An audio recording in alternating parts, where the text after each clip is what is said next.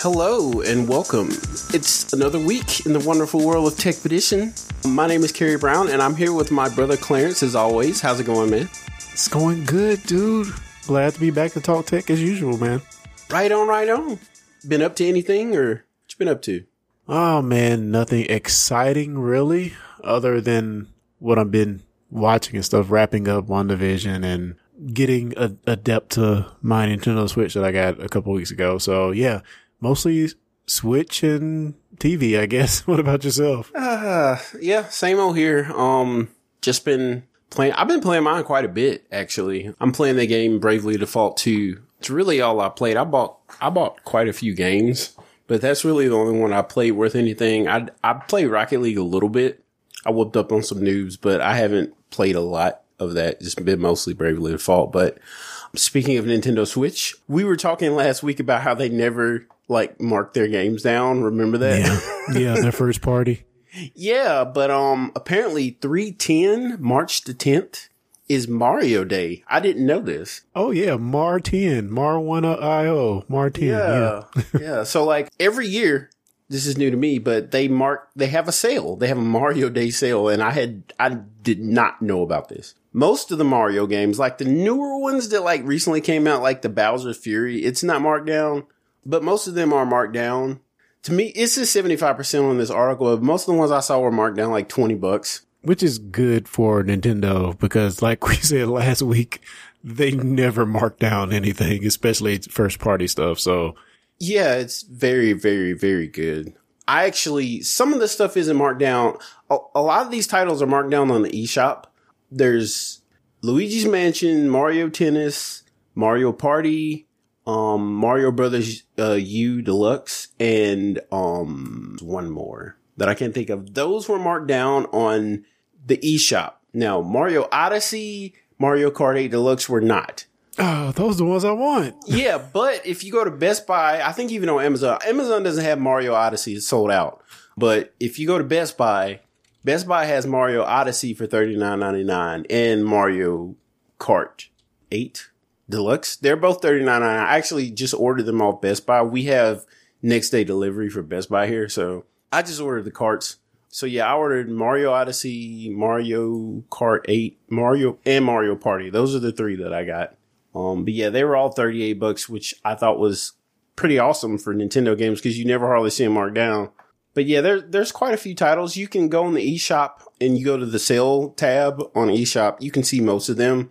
But yeah, they were like, we're not marking Odyssey down. It's selling just fine, I guess, on the eShop. Or maybe they have some kind of deal in place with brick and mortars where they can't mark it down. That's the first thing I thought of. Maybe I'm just talking out of my butt. Nah, you're probably right because I've been I'll go to Amazon and get the digital code just because it's kind of easy to give that to your kid instead of having a card attached to their account. But it's been kind of hard to find some of these Nintendo games, even in digital. So you wind up getting the points and giving them the points and letting them buy it. But yeah, they kind of got a tight leash on their first party stuff. Definitely. Yeah, it seems like, I guess slowly they're coming around slowly. It's just one of those things where, I get it, but it would be nice for them to have those top tier titles, which Bowser's Fury I can understand because it just came out. Just came out, yeah.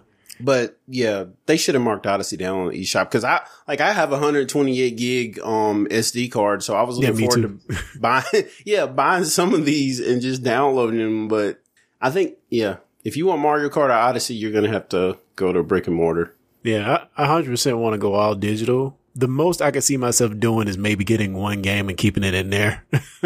but I'm trying to go all digital with this console just because it's so handy and I don't want to carry around anything extra.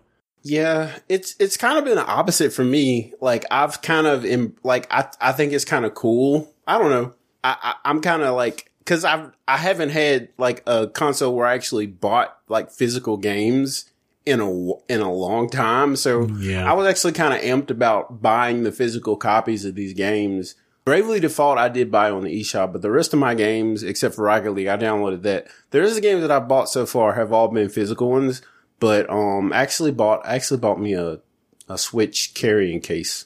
Oh, I gotta get one of those too. Well, yeah, a carrying case, and it has a little thing in there where you can carry like six game cartridges in it. Oh, look at you with your little Switch case. Oh, But the one I bought, the Switch Lite case I bought, it's gray. Like my Switch is yellow, but the case is like gray. It came with like a little protector for it, like a little armor thing for it, like a not neoprene, but just a rubber kind of armor that you can put on it. And it came with grips for the sticks, and it's got like actually the case in it too. I'm thinking of getting some type of sleeve or glove or whatever for mine because, man, my hands are way too big for the Switch Lite.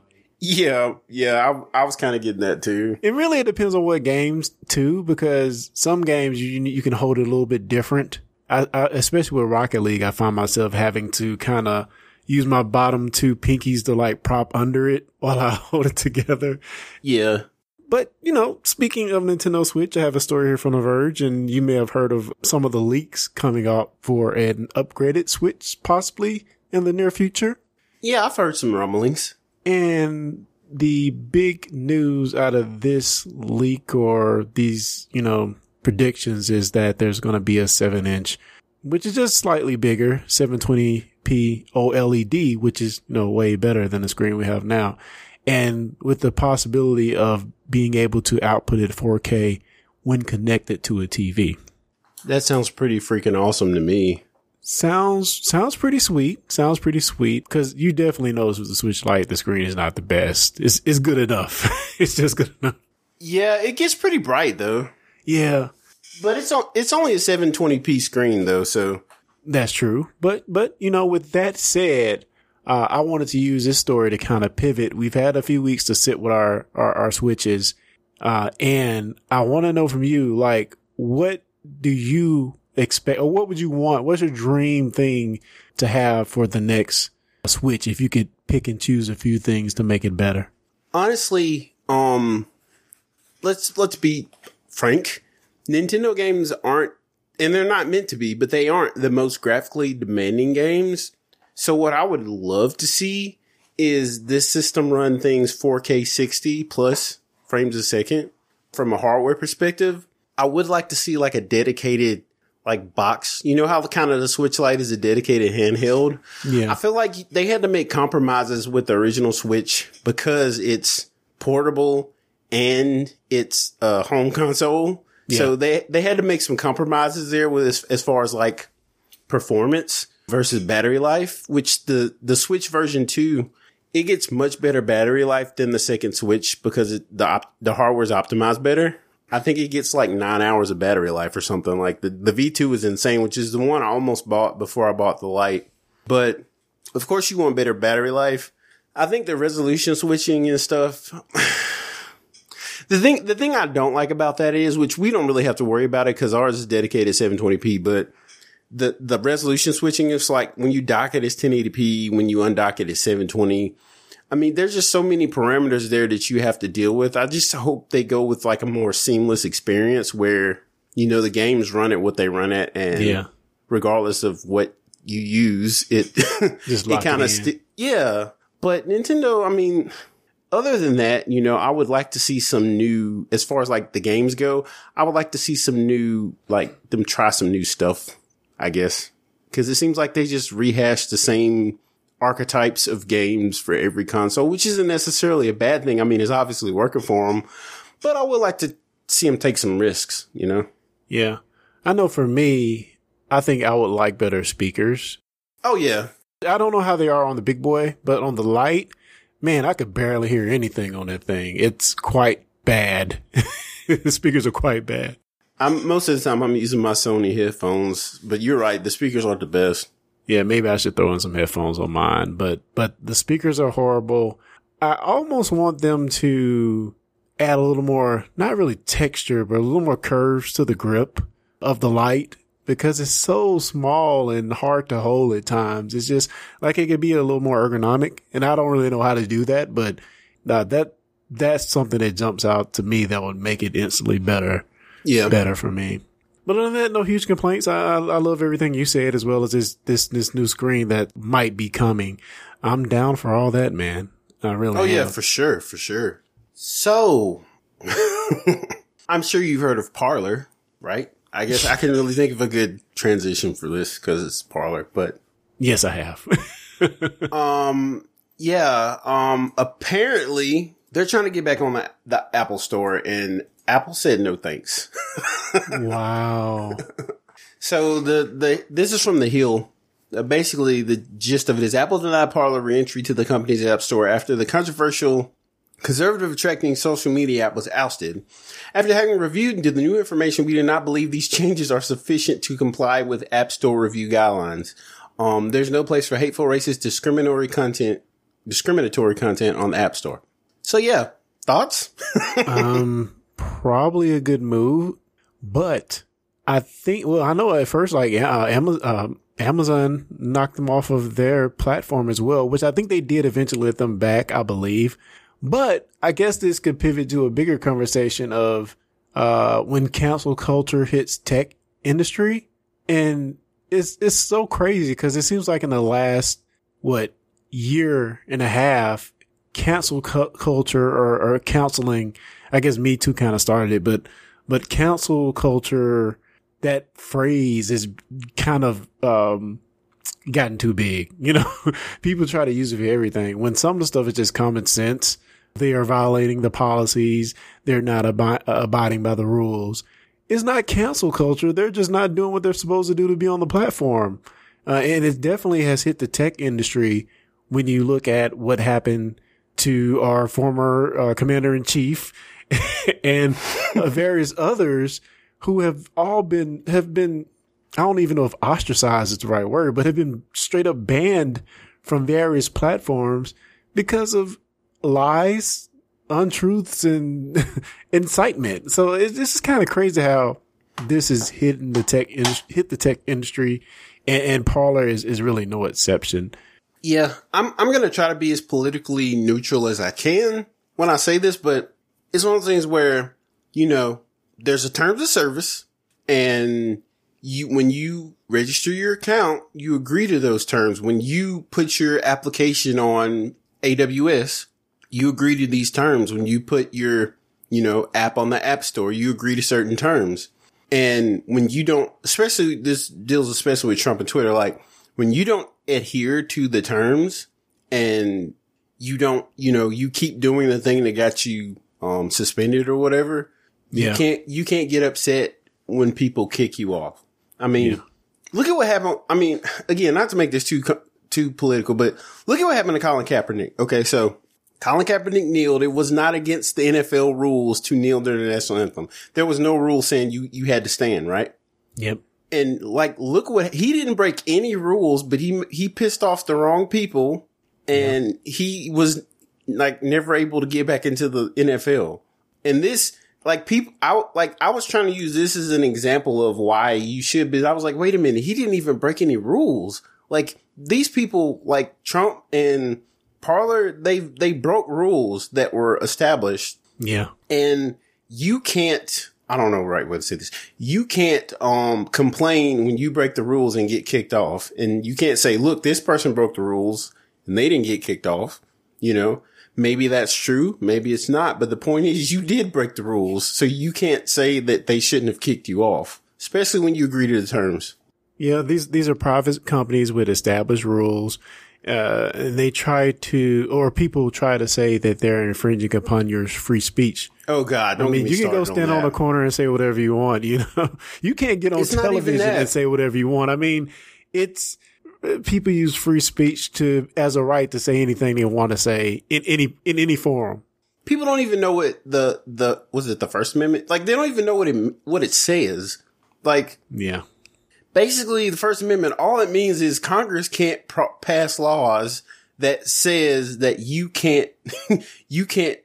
can't pass a law that says you can't speak bad about the government. Yeah. That's pretty much it. Yeah. And of course, as it stands now, if you say Biden can take a hike or something, nobody's going to kick down your door. and Congress can't pass any laws. This is dealing with government though, like not private companies. Yeah. And I think a lot of people get that twisted. And, even though I have some maybe disagreements with the type of rhetoric that's on Parler, I do think there is room for a forum where there's true political speak that might not be agreed by one end, but when it goes into hate, if it goes into that 4chan area, you know, you really have to take a step back and say, okay, is this really a good thing? You know, and I think on the face of it, it could have been a good idea, but you know, to be a cesspool for all things toxic, I don't know. And I haven't been on Parler, so you know, I can't say one way or the other. I can't speak to Parler, but I've been all around the underworld of Reddit, so to speak, and even on Reddit, like things get pretty seedy. But like when you cross a certain line, your whole sub gets banned. Like your whole subreddit will get banned if the moderators don't do their job and like cut people, you know, people that are saying ridiculous stuff. They'll ban you. Like I think I got banned from the political, which is a liberal. It's called political, but it's a liberal subreddit. Mm-hmm. And I said something, it wasn't even like anything necessarily bad, but I said something about somebody wanting to get punched in the face or something, and they banned me for speaking about violence. Oh boy, that's funny. I mean, I would rather them err on the side of caution like that than let people just say whatever they want, you know, cause the way I always understood America is like your rights end when you infringe on the rights of somebody else. Like to me, that's kind of always been a staple of Americanism. Good old Mr. Burns. Yeah. I don't even know if that's a word, but yeah, you know, that's kind of been my thing is you can do whatever you want. You can say whatever you want as long as you're not infringing on the freedom of somebody else. Because when you do, it's not a free country. You know, everybody has to be free, not just you. Yeah. So speaking of Twitter and social media, I guess, I know we talked about NFT last week, and I just wanted to circle back because I still feel like it just aches at me a little bit, man. NFT? Yeah, NFT, non-fungible tokens. It's just not, no matter how I try to rationalize what it is, it still just does not sit right with me.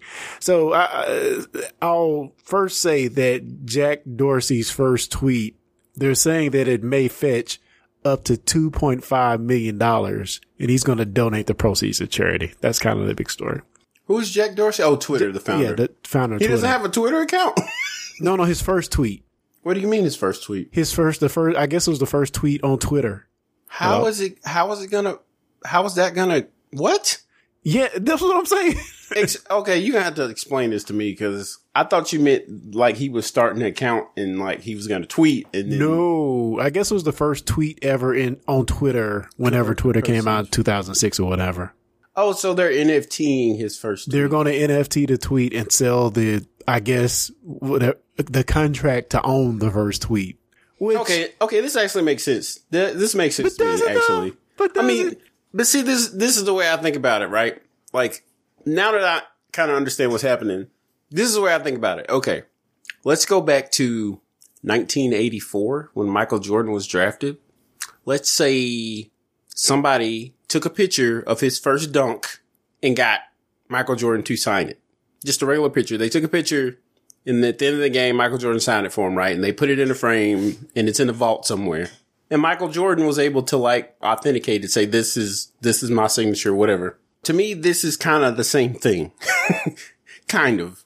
But it, you know, again, it's NFT, it's digital, but you get to own that first tweet. I know it probably doesn't sound like it makes a whole lot of sense, but when you think about the internet where everything can be copied, everything can be duplicated, this is giving some kind of authenticity to this, if that makes sense. So that being said, I'm trying to rationalize it in my brain. You know, what does it mean to have ownership of that thing? And it means nothing. Really, it means nothing because if it can be copied to a perfect, to every bit copied like the original, it really means nothing to own the first, to be the contract owner of the copy. It really doesn't. So, bear with me just a moment. Okay. So, I'm waiting. So my proposal to make this rationalize with Clarence, is if I'm a artist and I'm selling my digital goods online, and it's sort of like they do with the free tier of some of these image services, you know, somehow put lock up the ultra bitrate, high end, 4K version of the image, lock it up and give it to that person. And we can still have the low res image that's spread across the internet. I just want something that feels tangible to have actual worth to owning that. Cause really, I mean, and we use the idea of, baseball cards that are copied or, copying the Mona Lisa. There's still value to owning the canvas that the actual artist painted on. And if we're going digital and isn't an exact copy, what real value is it to just having that contract? And I propose that there is no value. Let me ask you this. How do we know the Mona Lisa that's sitting in the museum somewhere? How do we really know that's the real one? How do we, there's no way for us to really know it's the real Mona Lisa. Well, there's no way for me to know. Now there's a way for a historian, an art historian to actually know that's the real one. You know? Yes and no. Yes. I mean, if you think about the process they use to authenticate paintings, I don't even know if they carbon date paintings. Maybe they do. But they look at the type of, like if you painted a copy of Mona Lisa and took it to Authenticator, they're going to look at the type of paint that was used. They're going to look at the age of, they're going to look at, they're going to look at the photo, and based on the materials that the photo was created with, or the picture was created with, and the techniques used, they're going to, determine whether it was authentic or not. But that's still a human doing it though. And that's my point is, and that whole process is susceptible to corruption. Like True. If somebody paid this art historian or this authenticator, they pay them a boatload of money to say that this is authentic, and it happens. They can tell people that this is the real one, and it's not really the real one. Whereas with this, we have a digital signature, we have a blockchain, so everybody can see that whoever this person is, they are the owner of the first tweet. And I get what I'm kind of making a stretch here, but that's kind of how I feel about the digital stuff. Should it be as valuable as something like the Mona Lisa? No, I don't think it should, but that doesn't mean it's worthless. Yeah. I mean, it doesn't mean it's worthless, but by the same token, I feel like people even do it with software. We don't pay for what software is worth. We just, well, not now, but when we were younger, and I'm sure plenty of the young kids do, they just steal it. To me, when something is so, and part of it is being so easily accessible. I mean, it's happening to everything that's gone digital. The value has dropped tremendously. I mean, to me, the best case of something like this was what the Wu-Tang Clan did. They made a whole album, an entire album. They never released it. They sold it to this one person, and he's the only person that has that one copy of the album. And they sold it for like millions of dollars. To me, that's probably the best case of something like this, even though it's not necessarily the same thing. There's something tangible, that nobody else has. Yeah. And I can see that, but I can see that if it's not something that's already readily available and not something that can get out. I would rather, if they're going to go this route, I would rather for that file to be wrapped in something. And maybe it is. I don't know. I've just read some stuff about it, but I'd rather the file to be wrapped in some type of wrapper that, just a little, you get what I'm saying here? Just a little bit more of something that make you feel like you actually bought something that's unique, I get what you're saying. I think this is more of a rights thing, even though I don't think the person has any rights to, like, they can't take the tweet down. I don't think. But it's, with this one, to me, like, I get the sports thing, but to me, this is even more flimsy than like the sports clip thing. Even though the sports clip thing is pretty flimsy, honestly, because like you said, it's something that can be easily duplicated. Now, one thing they are doing, non-fungible tokens, is they're doing that with like pieces of art. Yeah. Like, like not the Mona Lisa, but, pieces of art. They're putting them, they're not converting them, but they're dividing ownership of these pieces of art with like non-fungible tokens. And as the value goes up, if you invested in the piece of art, your share of that value appreciates. To me, something like that makes a whole lot more sense than this. even though I can kind of see what they're going with here, but I can't believe somebody paid $2.5 million for this. And I will say, I do agree that if it's a new thing, but if something that's the floodgates that have already opened on, like, why are you NFTing it? You know, if it's his first tweet, why are you NFTing it? But I can see on something like somebody actually went and created a digital piece of art. I'm going to put the high quality version behind this store. It's going to be NFT. It's going to be unique to one person. You can buy it. And after you bought it, you can do whatever you want to it. You know, let it get out there and get copied. But after I sold to you, I don't care, you know. And even if you give it to the first 100 people, you give that responsibility to them. But for something that's already out there, like a video clip of somebody dunking or, a tweet that's been out since 2006, I'm like, real, what are we doing here? So it looks like the winner actually gets a digital certificate of the tweet, even though the tweet is still will remain viewable. Assuming that Twitter or Dorsey himself does not remove it. And it says this, why would I pay to own a tweet? Here we go. Owning any digital content can be a financial investment, hold sentimental value, and create a relationship between collector and creator. Like an autograph or on a baseball card. Yeah, remember me saying it? The NFT itself is the creator's autograph on the content, making it scarce, unique, and valuable. So their take is this NFT thing is like Jack Dorsey autographing his tweet. So you have an autographed copy of the first tweet. Even that makes me feel a little better about this, even though I don't feel great about it. But I mean, that's basically it though. I mean, that pretty much sums it up in a nutshell right there. Yeah. And I guess I could feel a little bit better looking at it. That's the first logical explanation that gives me a little comfort. Yeah. But I mean, but again, like I talked about this last week. What value does a Michael Jordan autographed rookie card? What value does it really have? It's universe. It's what gives it value is that everybody recognizes that it's valuable. Like that's it. That's the only thing that gives it value. Well, I will add with physical goods, there is also intrinsic value with what it is. You know, of course, a card only costs probably 2 cents to print. Yeah, that's my point. But it's rare. It's just ink on a piece of paper. But physical has a rarity that is not present or that is not inherently present with digital. Now you say that, but when Kobe Bryant died, I went on Amazon because I wanted to buy the Kobe Bryant issue of Sports Illustrated that they had published not too long ago, right? So I'm like, oh wow, this is still pretty cheap. Let me buy it. So I get it, and it gets here, and it's a reprint. It's not even original run. Is it a Dub magazine reprint? Or you said is it a Sports Illustrated reprint? It's a Sport Illustrated. It's a reprint. Well, it's coming from the source. I'm good with that. But it's a reprint. It's not original run.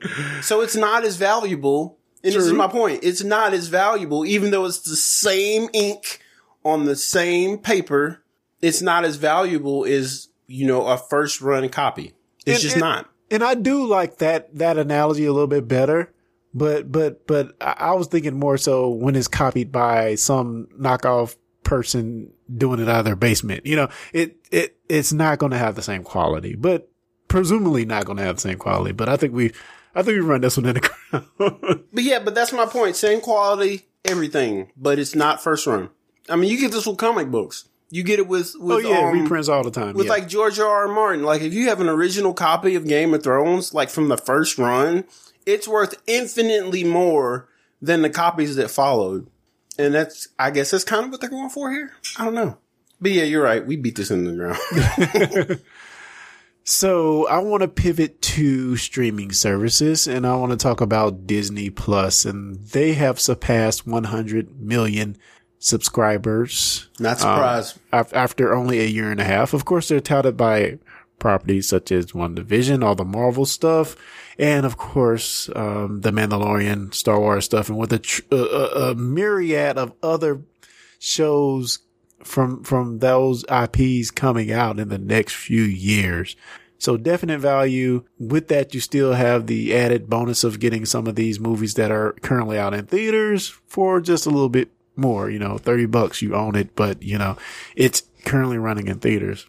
So definitely a good value, but really the only reason I really wanted to talk about this story and that Disney Plus is doing so good is to pivot a little bit and say maybe what can some of the other streaming services do better? And I have some qualms with Paramount Plus that I can talk about. But what who do you think does it best? And when I said does it best, of course, different properties or different providers are going to have different content. But as far as the technological side of it, who has the best app? Who has the easiest service to jump on and watch things? I would dare say Paramount Plus is the worst of all of those. but I would love to hear your thoughts on this. Well, I have so many thoughts. I guess it just depends on what you're going for. Technically, I think Disney Plus is as strong, if not stronger than Netflix, which is probably the ringleader, so to speak.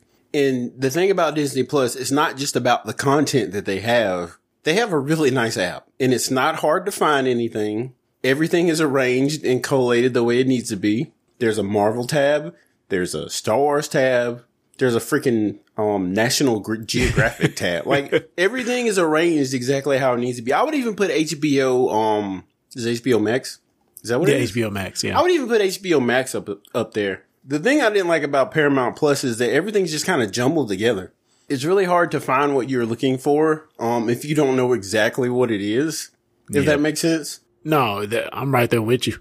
It can be hard to find things, but content isn't always king. And to me, the best example of this is Funimation's app versus Crunchyroll. Funimation has way more content than Crunchyroll does. It has dubs. So if you're not into watching subtitled anime, you can watch the English versions. It has all of Dragon Ball on it, which is amazing, but their app is garbage. Like, it's to put it mildly, their app is hot garbage. Wow. So 9 times out of 10, I would still rather go to Crunchyroll just because their app is solid.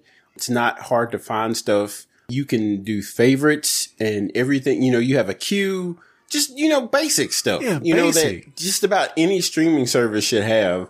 What's up, Paramount Plus? Yeah. But like, you can queue things up. The streaming doesn't stutter. I don't know if Funimation needs more servers or what. I've had all kinds of weird stuff happen while I was watching, but to me, that's the perfect analog. Is content isn't always king. Cause like Paramount Plus, they have a crap load of stuff to watch on there. Yeah. And I really love the amount of content, but you need to make sure it's user friendly.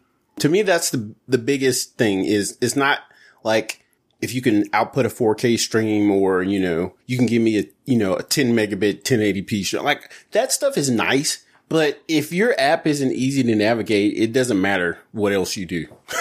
Yeah. And I don't envy them having to try to organize everything, but, build in a good search. Build in a queue that when I do find something that I actually like, I can hit a plus button or hit a heart to where I can find it again the next time.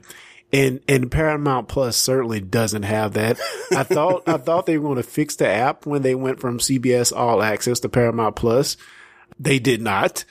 And I've been watching a lot of the original series Star Trek lately.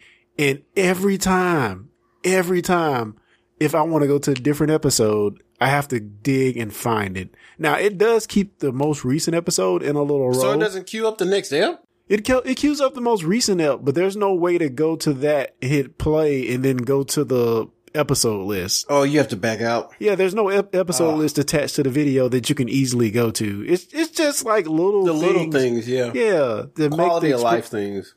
Yeah, it's really disappointing because, like you said, they have good stuff. I watched The Stand on there, and they got a lot of great content, especially since merging with Paramount Plus. But man, it's probably the worst out of all of them.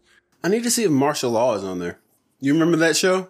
I've never heard of it. Okay, so you remember when Rush Hour came out? Jackie Chan and Chris Tucker, buddy action, hilarious.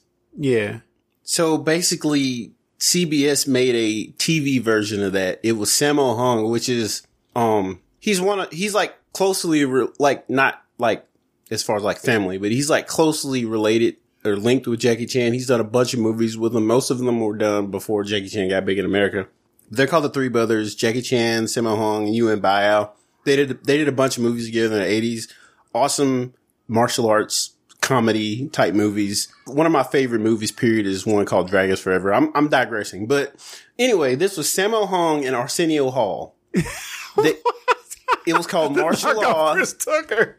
So Arsenio Hall was Chris Tucker's character and Sammo Hung was Jackie Chan. And it was basically the same setup. These two it was a crime fighter, buddy action, black guy in the Asian, like, karate master guy. Oh my cop. God. You think, like, I love this show. I'm looking at a picture right now, man. I love this show, I dude. could have never heard of this. It was one of my favorite TV shows when I was a kid, man. What year did this come out? Like in the late 90s? Yeah, it was the late 90s.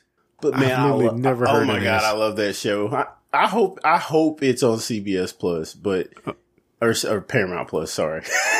But, wow. oh my God, I love that show so much. So I need to see if it's on there. And it has pretty high ratings on IMDb and TV.com. I mean, it's pretty high, but it was just a fun show. Like, you know, it wasn't anything too serious.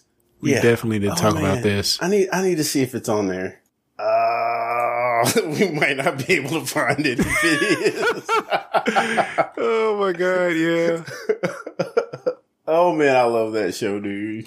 Well, you know, they don't have everything Paramount on that service, and that's another caveat. And I guess it's sort of like you get with, you know, Spider-Man being with Sony. They have a lot of things that they have licensed out to other streaming services. I mean, Disney had the same problem with the Marvel movies when they first came, debuted Disney Plus. But like some of the stuff is licensed out and it's not even on Paramount Plus. They don't even have all the J.J. Abrams Star Trek movies. What? Those are licensed to other services exclusively. Oh yeah, Disney had that problem with some of the Star Wars movies, actually. So speaking of streaming services, have you heard of a service called He Streams? He Streams? No. So just type in He Streams, one word, in Google. And this is a pirated for pay sports network. Oh, yeah. I haven't heard of He Streams, but Reddit's got a whole underground of NFL, NBA, golf streams. How does this exist? Yeah, this is kind of sketchy. Wow. It's just really weird that this can exist. And this is like a story on The Verge, and I went to the site and it's still there. They probably can't shut it down. Yeah, because I think in any case, I think streaming is like a federal thing anyway, so it would have to be the feds to shut them down. Yeah, I mean, think about how long it took them to shut the Pirate Bay down. It took years, you know? Oh man, those were the good old days. But now with like VPNs and stuff, it would be pretty difficult to track this down, especially with no log VPNs. Because a lot of VPNs now, they don't even keep logs. So if he's serving this from a VPN, they could go after the VPN, you know. But if they don't log it, they're not going to be able to tell them who it is, you know. Yeah. It's just surprising that this stuff could be decrypted that easily. Crazy. But yeah, I'll give you another reason. You know, like, piracy fills a void. It fills a need. Like, in every instance that I can think of like digital piracy, it always fills a need. We can go back to the Napster days, right? Yeah. Back in the Napster days, new release CDs were $20 a pop. Easily, $20. And once you open a CD, what? If you don't like it, you can't return it. Yeah, true. You know? Record companies were greedy. I mean, they tried to do the same thing with cassette tapes. It didn't really materialize, but what did they do? They put copy protection on CDs. People cracked it pretty easily. And then with the opening of the internet, people started to share files, you know, because why? It was way more convenient. And it was just way more convenient to go into your computer, look for the music you wanted instead of having to dredge to, there was no, like, think about this time. There was no iTunes. There was no Spotify. Like, if you wanted a release, you had two choices. You could try to record it off the radio, or you had to load up and drive to a store and buy it. And they were expensive and you couldn't return them. So, you know, with the internet, people just started ripping their songs and putting them online. And it's like, hey, I can just go to my desk, type in Metallica. I said Metallica just because they sued Napster back in the day. But they type in Metallica and bam, all the Metallica songs are right there. Yeah. And if you think about sports streaming, especially the NFL, it's ridiculous because what do people want? They want to watch their team. They want to watch all the games. So you have all these regional lockouts, which lockouts to me last season made no sense at all because nobody was in the stadium. Yeah. Nobody was in the stadium. Everybody was watching from home. Why would my local team be blacked out? Because nobody's even, so there's that. And the fact that, like NFL, like Sunday Ticket it's DirecTV only right now. I think they're going to open that up soon, but it's DirecTV only if you wanted to legally get all the games. That's your only choice. Now the NFL does have something called Sunday. I can't remember what it's called. NFL League Pass. Okay. In America, NFL League Pass means after a game has ended, you can go online and watch it. There's an International League Pass where you can actually watch you can watch whatever game you want. Yeah. You can watch it live. What? But inside the United States, you can't. So when you think about that, I'll give the NBA credit because with the NBA League Pass, you can pay like $150 and you can watch all of your team's games.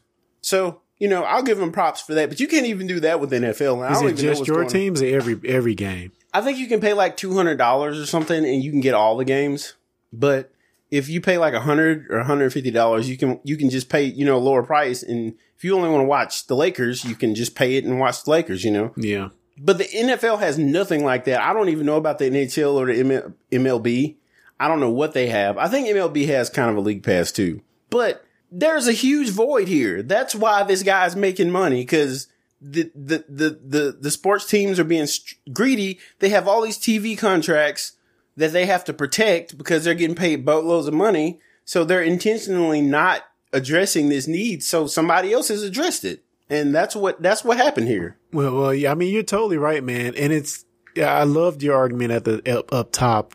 It's always that convenience trumps piracy. If you're going to make it hard for people, they're probably going to pirate. When did music piracy start going down? When Spotify and iTunes, when it became less convenient to pirate is when piracy kind of went down. Are people still pirating stuff? Of course. Yeah. Yeah. But for the most part, people are like, oh, I'll just pay $12 and get everything out there. That's fine with me. I can pay Ray $100 and get all the bootlegs. Like, why would I, it's basically what this is. Yeah. Yeah. There's a need and they're filling the void. I mean, I totally agree with you. It just still seems shocking to me in 2020 that something can be so out there in the open. Brazen? Yeah, brazen. That's the word. Jeez. This is definitely brazen. Like, I don't know if I would have the cojones to do something like this because when that hammer comes down, it's coming down hard. It's coming down hard, man. 100%. Man. What was it? Dave Chappelle had the special where he talked about this guy cheated him at cards. So he went up and was like, hey, everybody, they're cheating. And the guy pulled him to the side. He was like, let me tell you something, young man. Don't ever get between a man and his next meal. And that's exactly what this is. Yeah, I saw that. He used that as an allegory to Comedy Central. It was pretty great. Yeah. So like that to me, like, these people, they're fine right now, but they're going to have to sleep with one eye open because they're going to have federal raids over this stuff. I hope he's not in the United States because if he is screwed. Yeah. I mean, just think about how the Pirate Bay people were in like Sweden or something. I can't remember where they were, but it was somewhere overseas and then they got destroyed. Yeah. And you got to think too, like back when Pirate Bay was huge, it still felt a little bit like early days. It still kind of felt like early days, but now, I don't know, man. When you want to talk about like sonar and radar and Plex, and that's a whole nother discussion. Maybe we'll have a discussion about that another day, but that's kind of like one person doing something off on their own. If you've got 1 billion people doing that, then it's a little harder to track them down, but something like this, they're going to find this dude, especially now. Yeah, the Verge like pretty much blew him up. Yeah, I mean, yeah, man, jig's up. Take the money. The jig is up. But yeah, I've enjoyed this conversation, man. We covered some good stuff. I feel like it was a good talk. There's some value here, man. Indeed. Yes. Shout out real quick.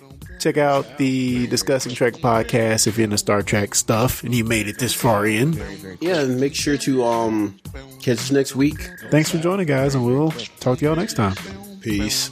Go south. Very, very quick. Expedition. Go south. Very, very quick. Expedition. Go south. Very, very quick. Expedition.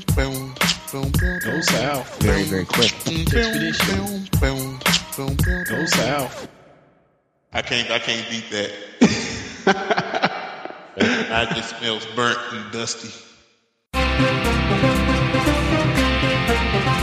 Hey guys, it's Sergio from Reality Breached. We've got a bunch of different podcasts over on our network at realitybreach.com, and one of my favorites is Shellheads, a TMNT podcast.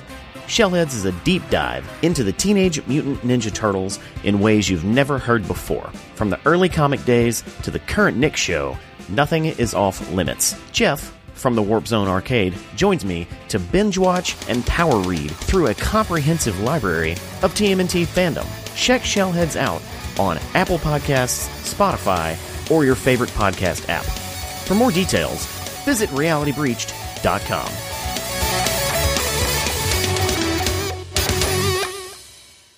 Discussing Network.